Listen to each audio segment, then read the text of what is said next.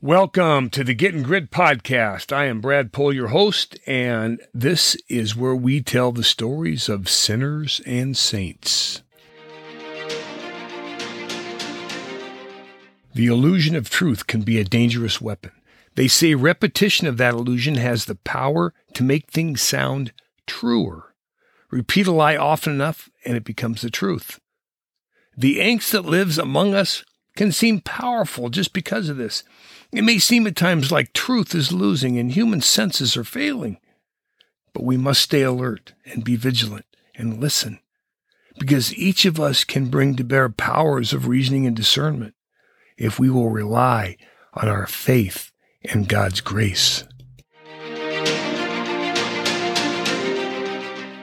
Thomas Merton, the American Trappist monk, who would himself become an irony of sorts to alertness and vigilance, authored the book The Seven-Storey Mountain, which was said to have, in its day, resonated within the world. The rest of the world longed for renewed meaning and direction in the aftermath of a long and bloody World War II, in a time when global annihilation was increasingly imaginable. In this place and period in history, Merton wrote these words: "Life is this simple. We are living in a world that is absolutely transparent, and the divine is shining through it all the time. This is not just a nice story or a fable.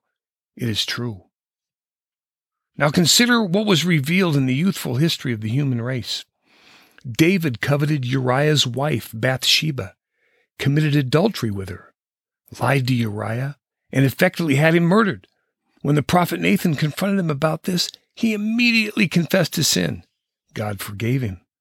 Elijah, who you would think had unshakable faith, he'd caused the rain to stop for 3 years.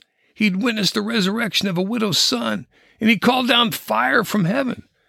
But he was eventually pursued by a king and queen that wanted him dead. He mentally broke down and fled. God found him, fed him, and allowed him to rest, just whispering to him in the silence. Peter was the only disciple willing to try and walk on water, and he did so with limited success, mind you. He was the first to call Jesus the Christ. Jesus would predict that Peter would deny him not once, but 3 times. But after Christ's resurrection, he appears to Peter first of all the disciples and restores him. Yes, Christ forgives us, gives us rest, and restores us. Faith will tell us Christ is present when our human senses fail. The American poet Robert Lack said, "All that is necessary to be a saint is to want to be one," which makes one think, when a man meets God, is there a tendency to settle for too little in himself? St. James wrote these words: "Come on now, you who say, today we will go down to that city, spend a year there, carry on business and make a profit. You do not even know what will happen tomorrow. What is your life? But you are a mist, a vapor, that appears for a little while and then vanishes away. Instead, you ought to say, if the Lord is willing, we will live and do this or do that."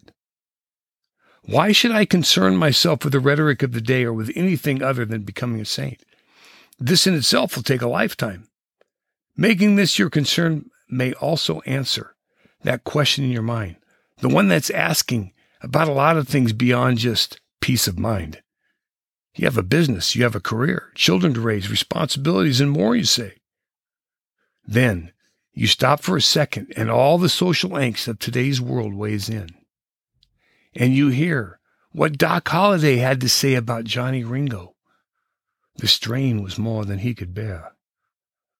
You begin to stagger and stumble, and you hear the voice saying, "Come on, come on."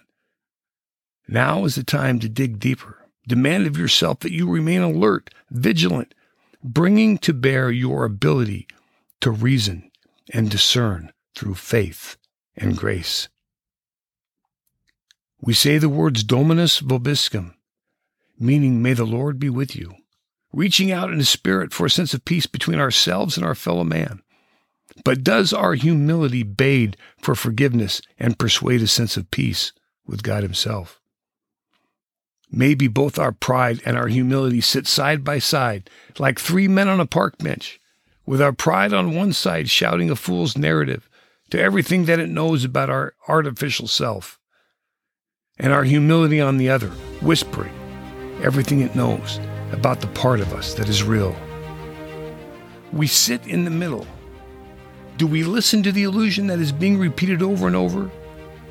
Or do we keep alert, remaining vigilant, listening for that soft whisper that Elijah heard in the silence of the cave? Never give in. Never give up. Always trust me.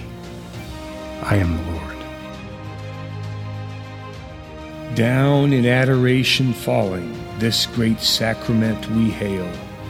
Over ancient forms of worship, newer rites of grace prevail. Faith will tell us Christ is present when our human senses fail.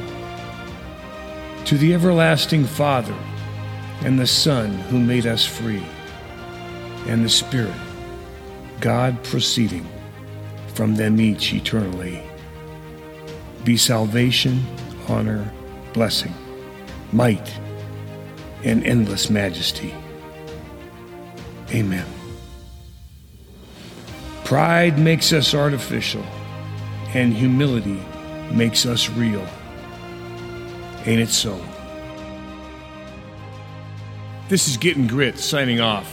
I hope that you'll come see us at www.gritquest.com. I hope you'll consider coming on one of our adventures. Blessings to all of you. Dominus vobiscum.